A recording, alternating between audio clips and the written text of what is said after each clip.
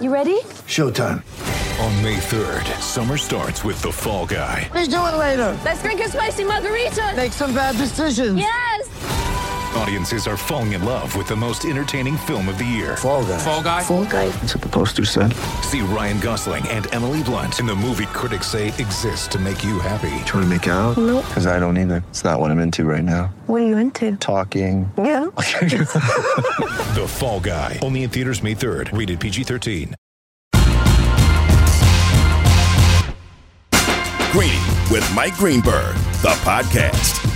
Back and better than ever. Greeny presented by Progressive Insurance. As good a sports weekend as you could ever possibly ask for. Inexplicable college coaching decisions, crazy baseball results, and of course a full Sunday culminating in a beatdown last night. Here we go! Only one place to start. Shotgun with Dowdle on Prescott's left, and there's a slant, intercepted. Well, I know what Cowboys Twitter is going to be full of. It's a punch in the gut, it's a kick in the ass, whatever phrase you want to put on it. This may be the most humbling game I've ever been a part of. Well, this might be the most humbling morning that one member of the hashtag crew has ever had to live through. Greeny with you here. The great Rex Ryan, good enough to hang out after we wrap up, get up and spend a few minutes with us. We're going to dive into a lot, but I need to just check in on Bubba. So Bubba is our producer, Rex, and he is the biggest Cowboy fan you will ever meet in your entire life.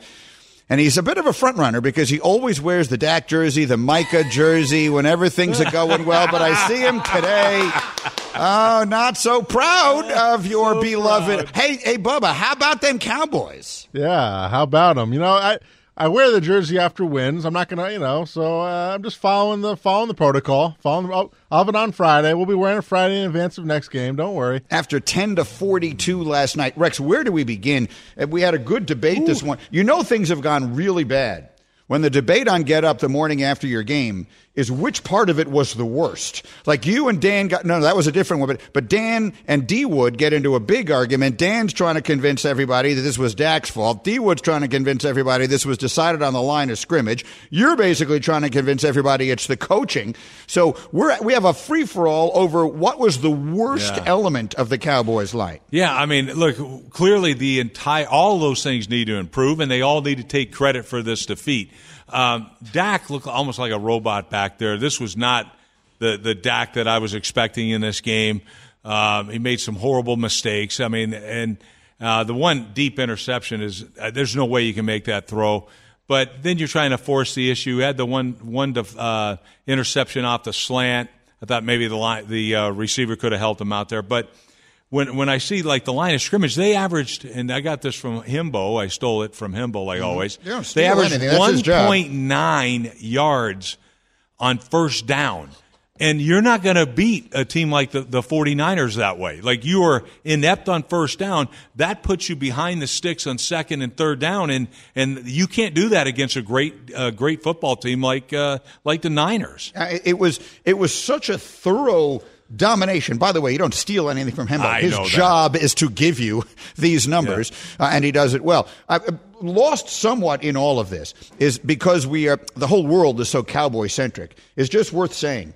What's the last time we saw a team as complete as the 49ers look right now? When you draft a quarterback with the last pick in the draft, who's as good as that kid is, the last time we saw something like this, it was the Patriots. The Patriots drafted Tom Brady in the 6th round, and the rest is history. Right. What was the comparison that you made with Brock Purdy this morning? He reminds me of Joe Montana. And I'm saying that because what I see, obviously it starts with the poise, the fact the guy's hard to beat. Well, he hadn't been beat. Greeny, to your point, he's never lost a game really as a starter. He's never lost a game. And the only game that they have lost since he became their starter was in the NFC Championship last year when they had no quarterbacks healthy. Yeah, when he got hurt. Yeah. So, but what I see, too, is that poise and that mobility and the accuracy in the pocket and outside the pocket. His eyes are always down the field. He's looking. He can scramble, but he also is looking to, okay, my guy's coming open. He throws guys open. The timing, the anticipation, the guy is absolute money. And to me, so much of that reminds me of Joe Montana. Bill Walsh, the great Bill Walsh, used to tell me, like, the second most important thing when taking a quarterback is mobility. Pocket mobility and mobility outside the pocket. The kid does it He's so smooth.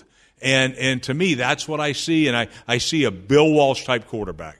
Let's be clear on what you mean by that, because people will hear mobility and they'll think about all these guys scrambling, running, design runs. That's not what you mean by mobility. No, mobility is in the pocket, how he, like little subtle movements while his eyes are still down the field, and a great feel in the pocket. When is somebody coming to strip the ball from me? When, all that, because he'll put the ball on his front shoulder.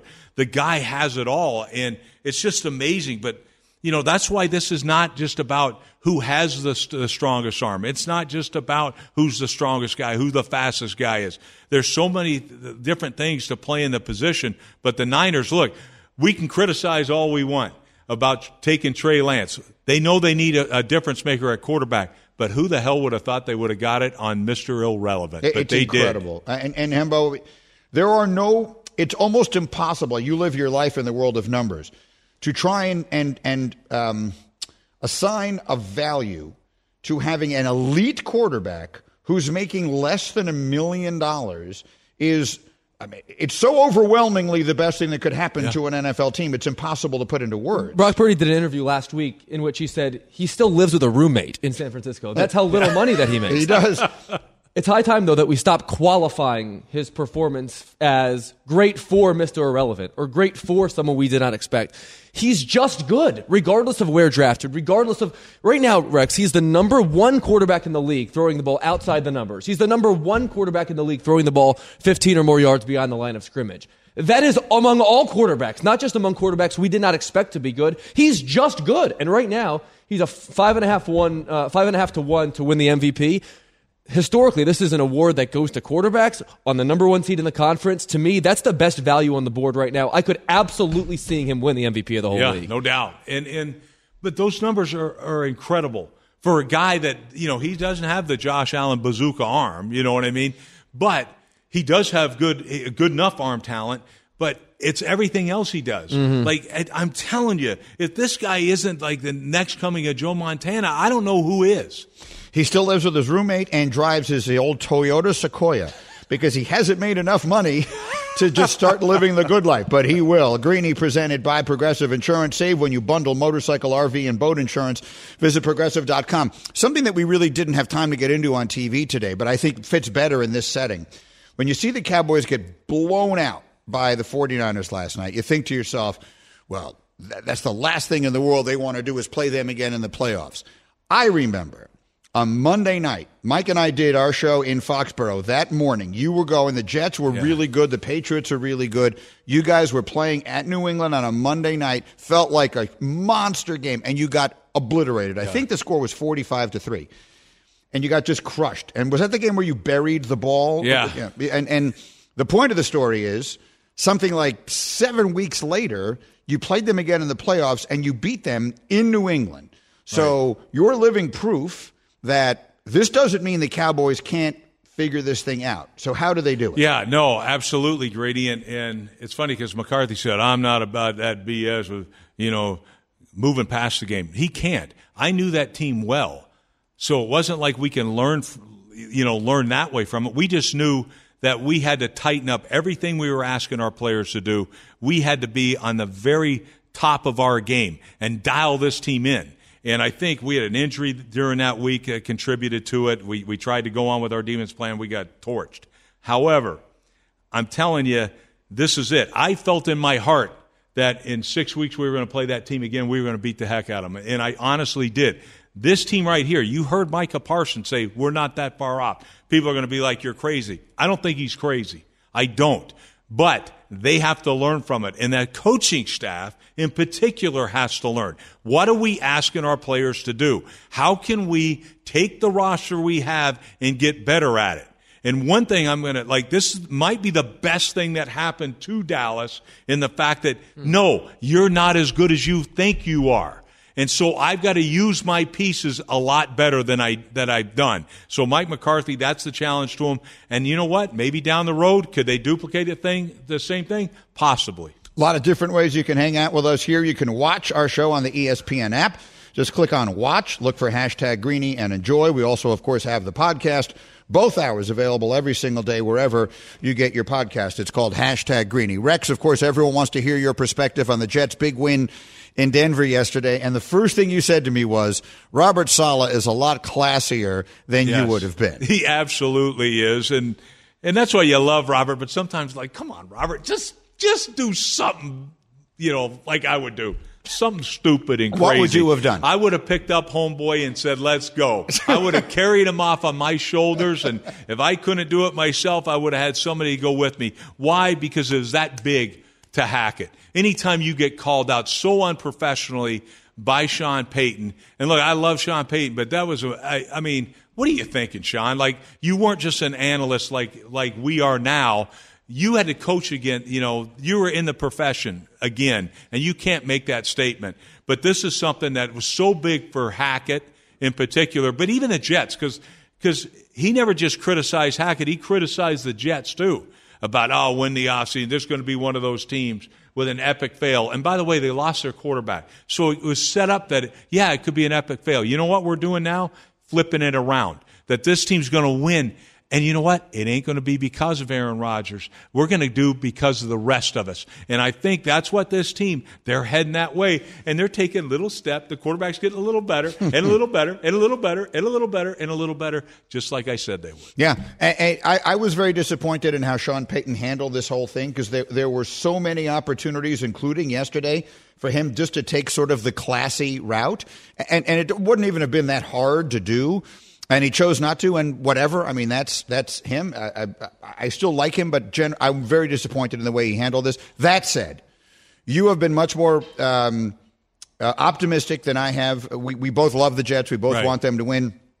You've been continuously optimistic. I really liked what I saw in the second half yesterday. Obviously, the defense looked much different in the second half. They looked much better. Breece Hall got going like crazy. Breece Lightning, he's tremendous. And Zach Wilson, I thought, looked like a different player in the second half. So tell me what you thought you saw from a Jets team and what you think this team can do going forward. Well, I saw a lot of positive things, and you're right. I saw a defense take over a game. And you know what? Sometimes you got to get out of your structure. Like, there's a lot of comfort in just playing that solid defense that Solid does, all right, and because we're so athletic and so talented on the defense. However, sometimes you got to take the game over. That's what I saw Solid do when he started attacking Russell Wilson at the end of the game with the game on the line.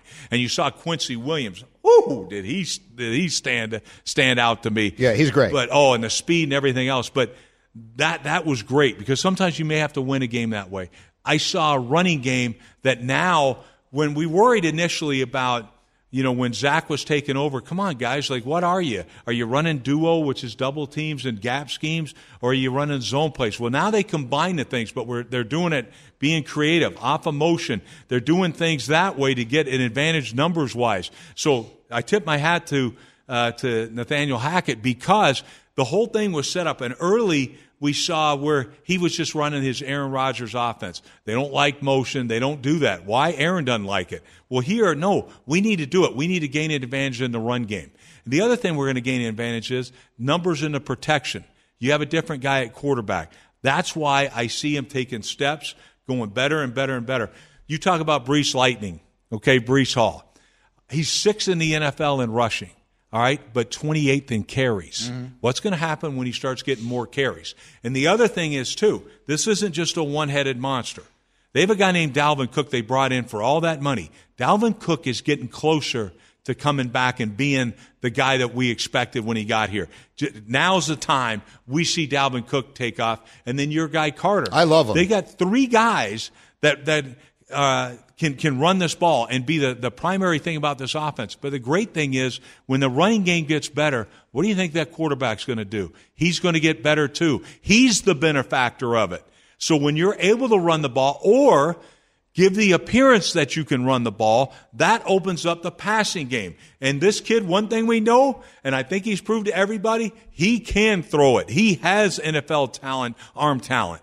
He also has NFL mobility, and those are the things that we're going to see him get better at. Where they need to vastly improve is red zone efficiency, though. They played against a team that was second worst in the NFL in red zone defense.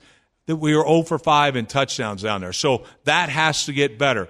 what happens there, the windows are much tighter, and I think eventually the quarterback has to know you can let it go. It's us or nobody. We catch it or nobody else does, but give him the opportunity to rip it down there. And I think if they do, he'll get better. Very interesting day all the way around. Rex, you're the best. Thank you, as always. Hashtag Crew is here. We're getting ready to roll. My takes are coming up right after this on ESPN Radio.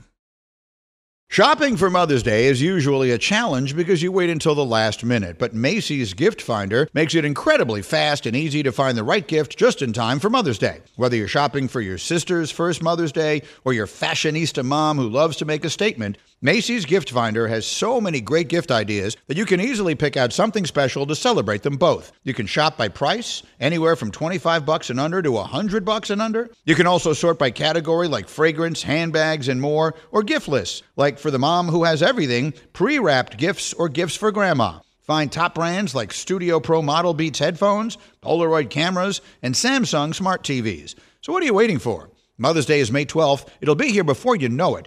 Macy's has the perfect gift guide to make picking something for mom easy this year. Head to Macys.com/giftfinder today. That's Macys.com/giftfinder. Passion, drive, and patience. The formula for winning championships is also what keeps your ride or die alive. eBay Motors has everything you need to maintain your vehicle and level it up to peak performance.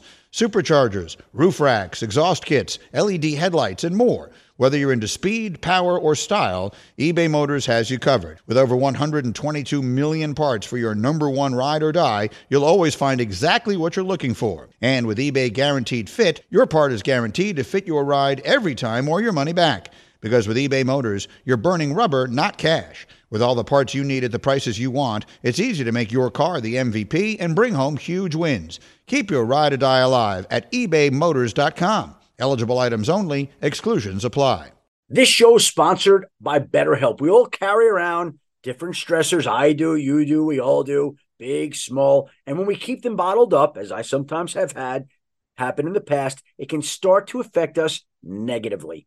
Therapy is a safe space to get things off your chest and to figure out how to work through whatever's weighing you down. It's helpful for learning positive coping skills and how to set boundaries. It empowers you to be the best version of yourself. It isn't just for those who have experienced major trauma. If you're thinking of starting therapy, give BetterHelp a try. It's entirely online, designed to be convenient, flexible, and suited to your schedule. Just fill out a brief questionnaire to get matched with a licensed therapist and switch therapists anytime for no additional charge. Get it off your chest with BetterHelp. Visit BetterHelp.com/Greeny today to get 10% off your first month. That's BetterHelp, HELP.com/Greeny, GREENY.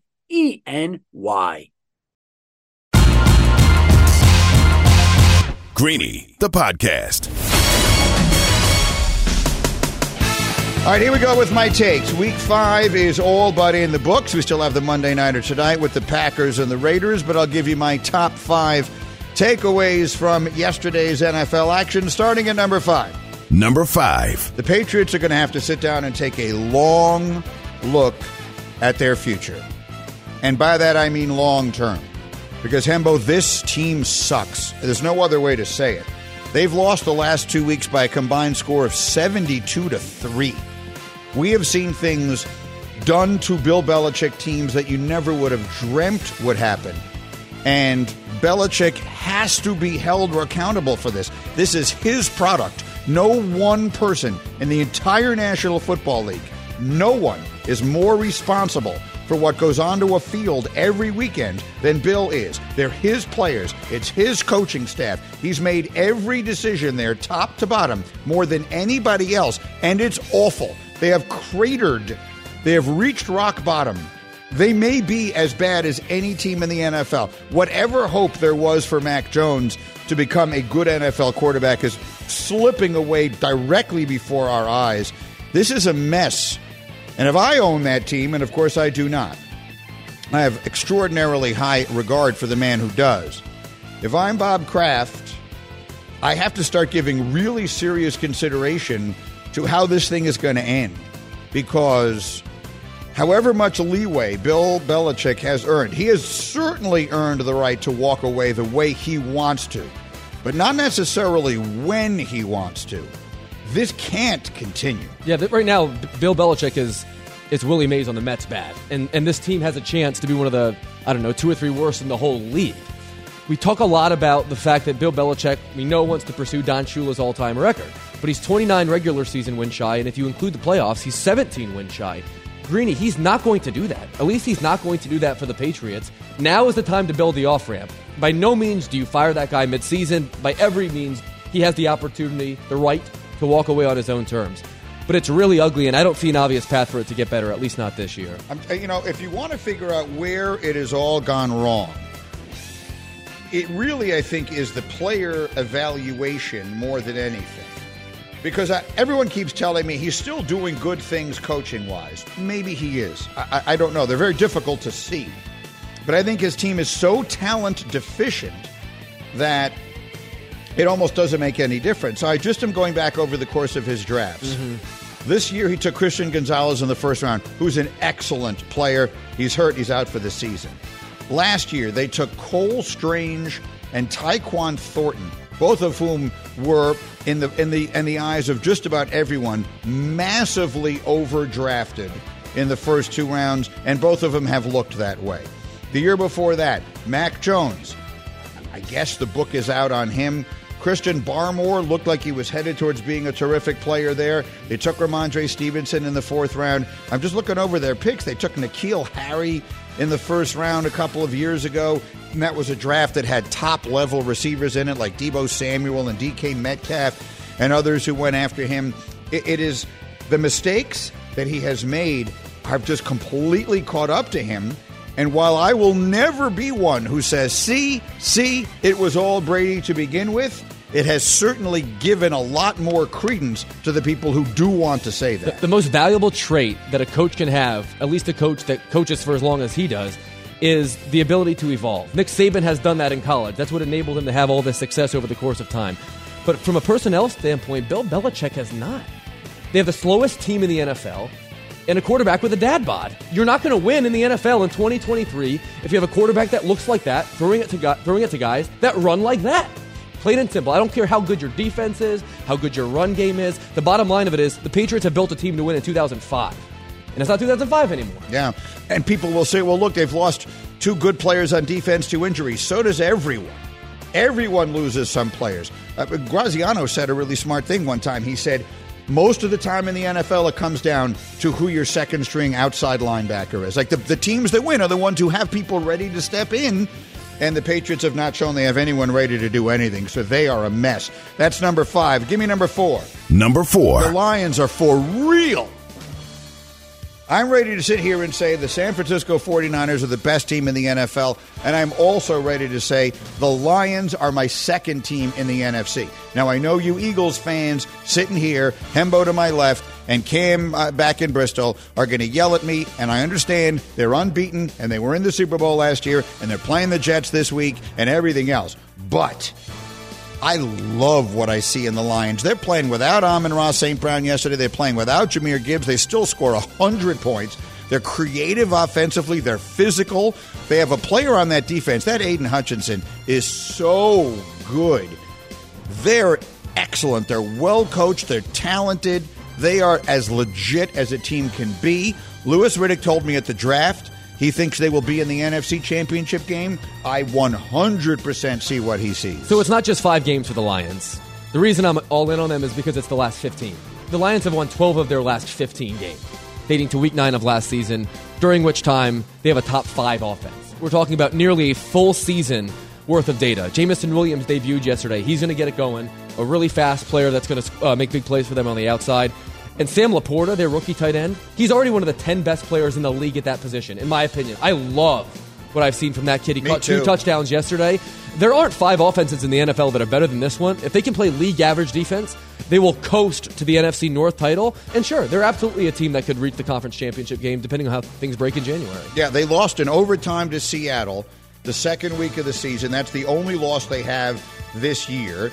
They just walloped Green Bay. They beat up on the Panthers and the Falcons. They beat Kansas City on the road.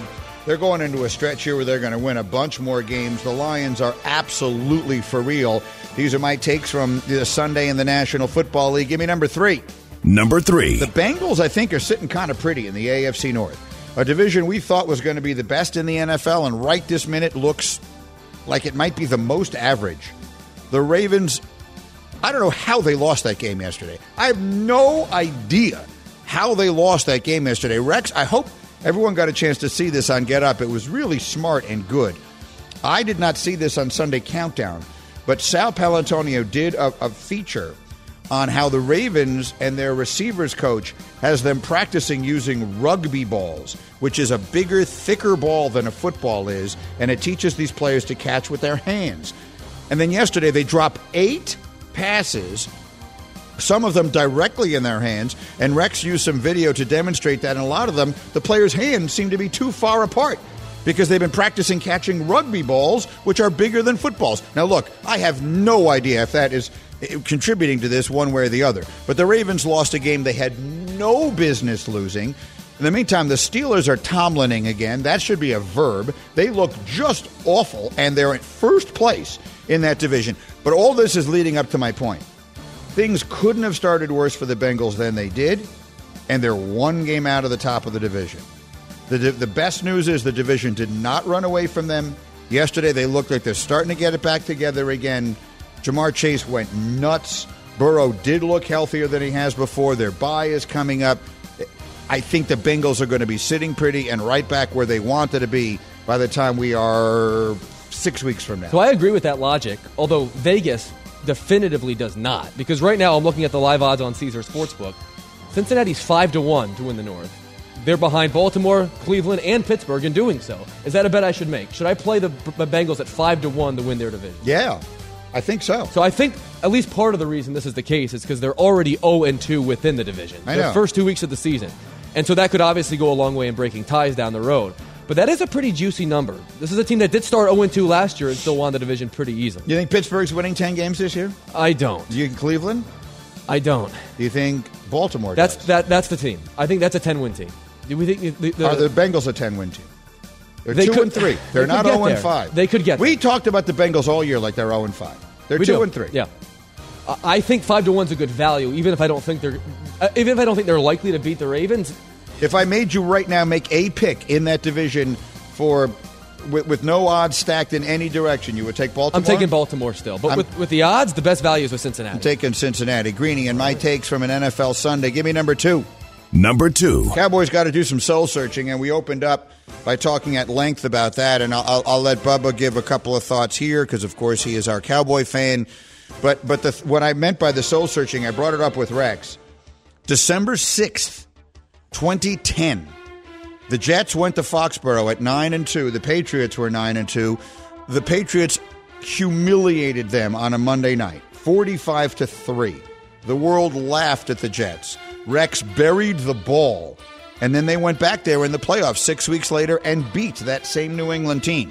So I know with my own eyes that it can be done.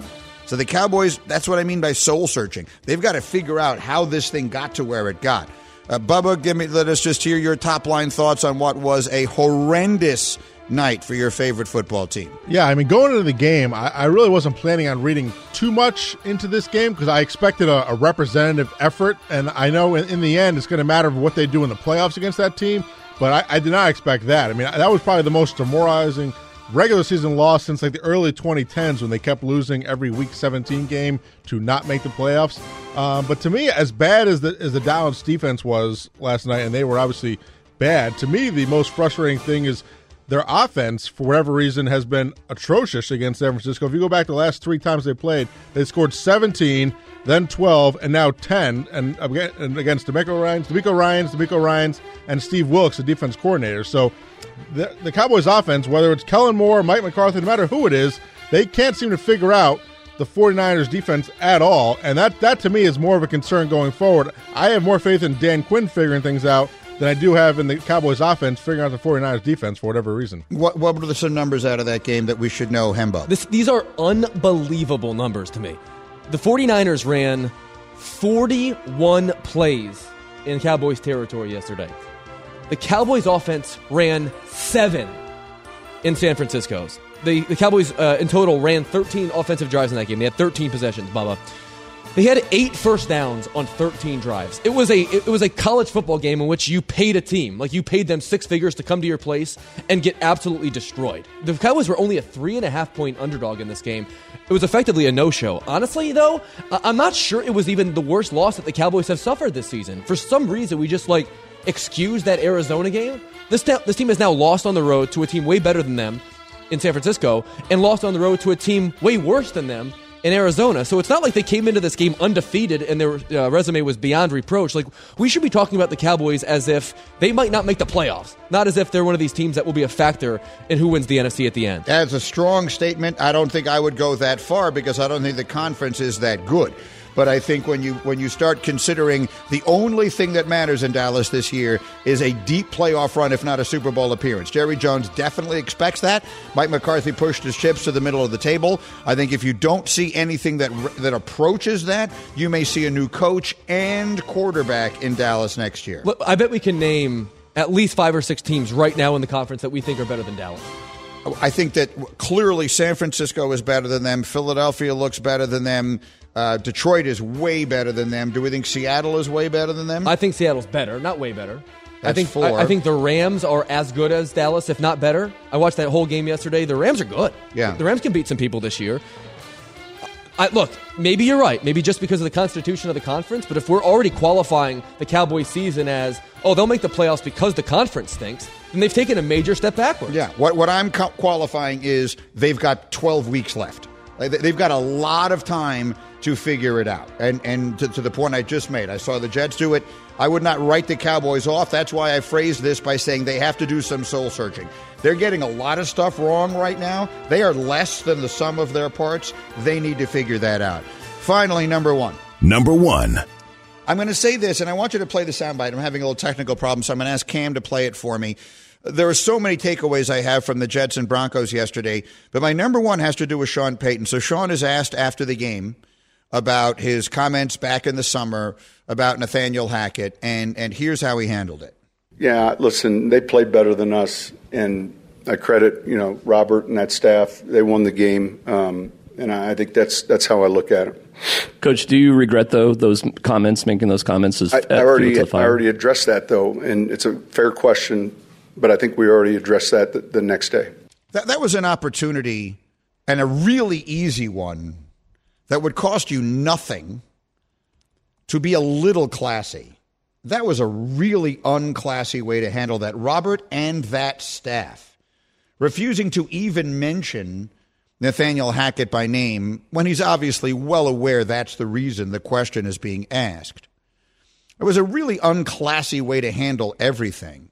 When Nathaniel Hackett said last week that he never heard from Sean Payton after that whole episode, I'm really disappointed in that. There's just a way that people should conduct themselves when we're in these kinds of positions.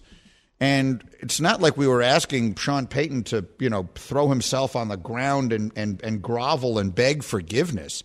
It's very easy to say, yeah, I regret saying that. I understand why they were upset by it, and congratulations to them. They got the win. They did a good job. Congratulations to him. I'm sure he's happy. Whatever. There was just a classy way to say that, and that wasn't it. So that disappointed me for a person who's been around and has accomplished as much as he has. That said, I have a million thoughts about the Jet game, but if there's one that stands out the most, it's that the Jets are a team that gets much better as a game goes on. It's fascinating to me to watch. I don't know if that is a sign that they are well coached, that they are making good in-game adjustments, but that game in the second half was a completely different game than the game was in the first half. Zach Wilson looked like an entirely different quarterback in the second half. Their defense looked entirely different. I don't know if the formula the Jets are currently utilizing is going to get them to the playoffs. I can sit here and mostly joke about the possibility that I'm hoping that Aaron Rodgers will make it back this year. I do recognize that the odds are extraordinarily against that. So what you're going to try and do is run the football, play great defense, and just have Zach Wilson make enough plays without making big mistakes. I don't think that's, in the long run, a formula that works. At some point, you're going to have to go one of two ways with him. You're either going to say, we're going to live with losing a few games because of him and think he's going to win more, or we're just not going to take any chances whatsoever. They're kind of in the middle of those two places right now. I don't fault them for that because they're trying to figure out what they have and what works, and I give them a lot of credit for winning a game they absolutely needed to yesterday while not playing anything near what I think is their A game. Yeah, I don't disagree with the word that you said, but 2 weeks ago, if I had told you the Jets would go to Denver and win a game by 10 points in which they played C-minus football, you would have signed up for that 100 times out of 100. Of course. And to put a number behind your observation, the Jets have been outscored by 38 points in the first half this season, and they're plus 26 after halftime. So I do think that is evidence of good coaching and probably of good coaching a young team. But this team can get off the mat, and that at least means they're playing really, really hard for their coach and they're making good adjustments at halftime. All right, I got much more on that one, obviously, as you would imagine. There's a million things to get into, but right now, sneaky Hembo time. I don't have my button here, so we'll just... Attaboy, Cam is right there with me. Here we go. Once again, Sneaky Hembo, first question of the week. Including the playoffs, which active quarterback has the most career wins against Bill Belichick? Including the playoffs, which active NFL quarterback has the most career wins against Bill Belichick? The answer is next on ESPN Radio. For the ones who get it done, Grainger offers high-quality supplies and solutions for every industry, as well as access to product specialists who have the knowledge and experience to answer your toughest questions. Plus, their commitment to being your safety partner can help you keep your facility safe and your people safer. Call, clickgrainger.com, or just stop by. We all know breakfast is an important part of your day, but sometimes when you're traveling for business, you end up staying at a hotel that doesn't offer any. You know what happens? You grab a cup of coffee and skip the meal entirely. We've all been there. But if you book a room at La Quinta by Wyndham, you can enjoy their free Bright Side breakfast featuring delicious baked goods, fruit, eggs, yogurt, and waffles. And really, who doesn't want to start their day with a fresh, hot waffle? Tonight, La Quinta, tomorrow you shine. Book direct at LQ.com.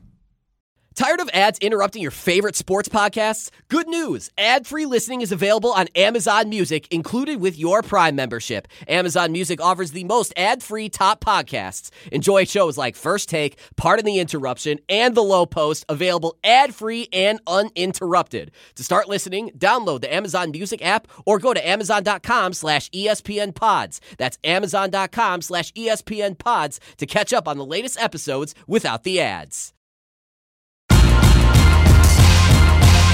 Greeny, the podcast. Greeny with you here on ESPN Radio. Hashtag crew all around us. You can be a part of Greeny Nation on the Dr. Pepper call-in line. ESPN Nation is presented by Dr. Pepper. It's not college football season without the delicious taste of an ice-cold Dr. Pepper, the one that fans deserve.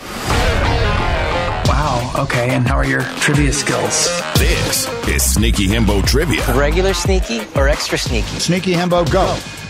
All right, the question today is a really good one. Once again, it is... Including the playoffs, which active quarterback has the most career wins against Bill Belichick? Okay. I'll go first because everyone always suggests that I make the other guys go first, and it gives me an advantage. I have three names written down here. One of them is Aaron Rodgers. Just because he's been around so long, you figure even though they did not play in the same conference and they never met in the playoffs, it is possible that he has beaten him a large number of times. But I don't think it's actually him. I started going through the players in his division, and generally they're young quarterbacks. It certainly isn't Zach Wilson. So that leaves Tua and Josh Allen. Josh Allen beat him in a playoff game.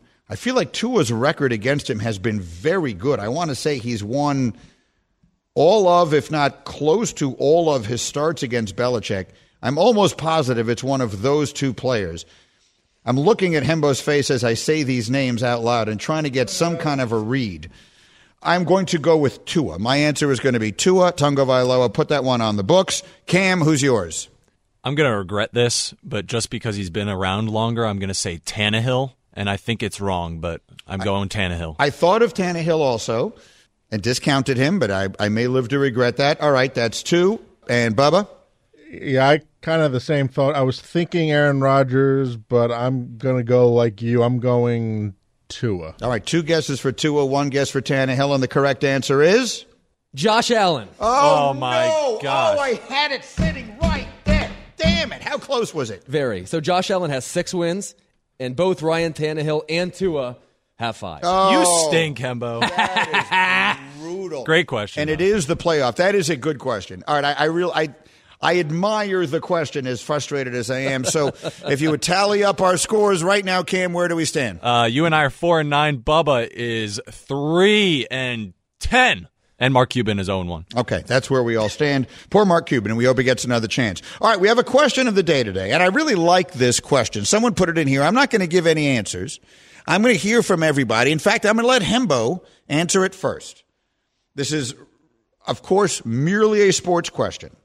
There were a lot of crazy things that happened in sports this weekend. In the world of sports, who had, in your view, the worst weekend, Hembo?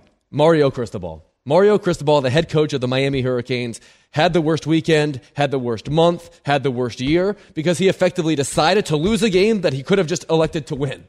The fact that Miami decided to run the ball instead of kneel when they had no reason not to, given the fact that their opponent, Georgia Tech, at the very end of that game was completely out of timeouts, is inexplicable. A fireable offense. He did take ownership of it afterwards, but when you think about all the things that go into a football game and all the people on your staff and all the players that have their hopes and dreams riding on an outcome, you had a game won. And the fact that they did not kneel when they should have, when they obviously could have, is one of the most inexplicable, one of the weirdest things I've ever seen in football. Let me very quickly set the stage for anyone who didn't see it. This is in my generation, this was Joe Pisarcik, Larry Zonka, and Herman Edwards, the Miracle at the Meadowlands. Miami is playing a tough game. There are 36 seconds left. I watched it. Tim Hasselbeck, real time, calling it in the booth. And there are no timeouts left. So all they have to do is take a knee and the game is over. Instead, they hand it off.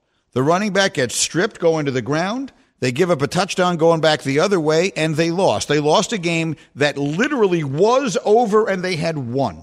I agree with you. That is inexcusable. And what I see here, because I should have researched this a little more over the weekend, the one thing I hear is that they've had 4 wins. They have not taken a knee a single time. He obviously is averse to that. Did he give a reason why? No, he just said we should have done it. After the game, he admitted to the mistake. But to your point, and I double-checked this, they have not kneeled one time this year. That's right. So this is like his thing, and he should stop making it his thing. Tim Hasselbeck said that's one of the biggest coaching mistakes at this level I've ever seen in my lifetime. I don't know how you could make a bigger one. Your job as a coach is to put your team in the best possible position to win. Mistakes happen all the time, but that's not a mistake. That's a decision that no one would make. No one would make. I mean, barring something that becomes a documentary, that's not a thing that ever happens. No, it's terrible. I agree with you. That is as bad a loss as any team will have all season long. Bubba, who had the worst weekend? I mean, I don't think there's any. It's got to be Cristobal, right? I mean, I could pick someone else if you'd like me to, but I'll say Belichick if it's not him. But yeah, to me, it's definitely Cristobal and he also did it in addition to not only does he not kneel this year, there was a similar situation that happened to him when he was in Oregon. I think it was in 2018 against Stanford. He had a chance to run out the clock then, and he ran it, and they fumbled, and then Stanford won the game. So I don't know what his situation is, what his deal is, why he's adverse to kneeling. It just doesn't make any sense. But, yeah, I mean, they were undefeated. Who knows where they could have gone? They could have kept going through the season, maybe finish the year undefeated. And for them to lose that game, it just made absolutely no sense. But if I can't pick Cristobal, I'll pick Belichick because they're a disaster. Well, let's say who had the worst weekend in the NFL then? You'll take Belichick. Cam? I'll take Peyton. I think this is going from bad to worse for the Broncos. They're 1-4. Hembo brought it up, I think, a couple weeks ago that he's doing a worse job than the guy that he said did the worst job in NFL history. And that might be true. They are really bad. And like you said, I don't think he really owned up totally to that right after the game. And I don't know. This marriage might not even last like the full season between these two guys. Well, the marriage with Russell Wilson is one thing, and then Sean's tenure. Sean, in theory, is going to be there longer than Russell is going to be there. But it is worth pointing out that when Nathaniel Hackett was there and did the, quote, worst coaching job of all time, through 5 games, they were 2-3. And here we are a year later, and through 5 games, they're 1-4. They've played one good quarter out of an entire season, and they have given up the second most points of any team in NFL history through 5 games. For as long as we have had civilization, Men have enjoyed watching other prideful men fail. And that's the thing about the Broncos is like, they're so easy to hate. They're so easy to root against because like, if you look at the marriage, the Sean Payton, Russell Wilson, if we were to do like the Madden score, their arrogance is 99 and their awareness is 11 or something. I mean, no one has ever won less and talked more than Sean Payton this year. That's true. He really did come in. He really does act like he's one of the greatest coaches of all time, which he's not. He's a very good coach. He obviously had a very successful run in New Orleans. I'm not trying to take that away from him, but he kind of acts like he's Belichick or Reed or one of those guys. And he has this is his chance to prove that. And he still might. He's off to a very bad start. No one said my answer. I'll give it to you next on ESPN Radio. Thanks for listening to Greeny the podcast. You can listen live each weekday morning at 10 Eastern on ESPN Radio. Or watch the show through the Watch tab on the ESPN app. Also catch Greeny on Get Up, weekday mornings at 8 on ESPN. And also available wherever you get your podcast.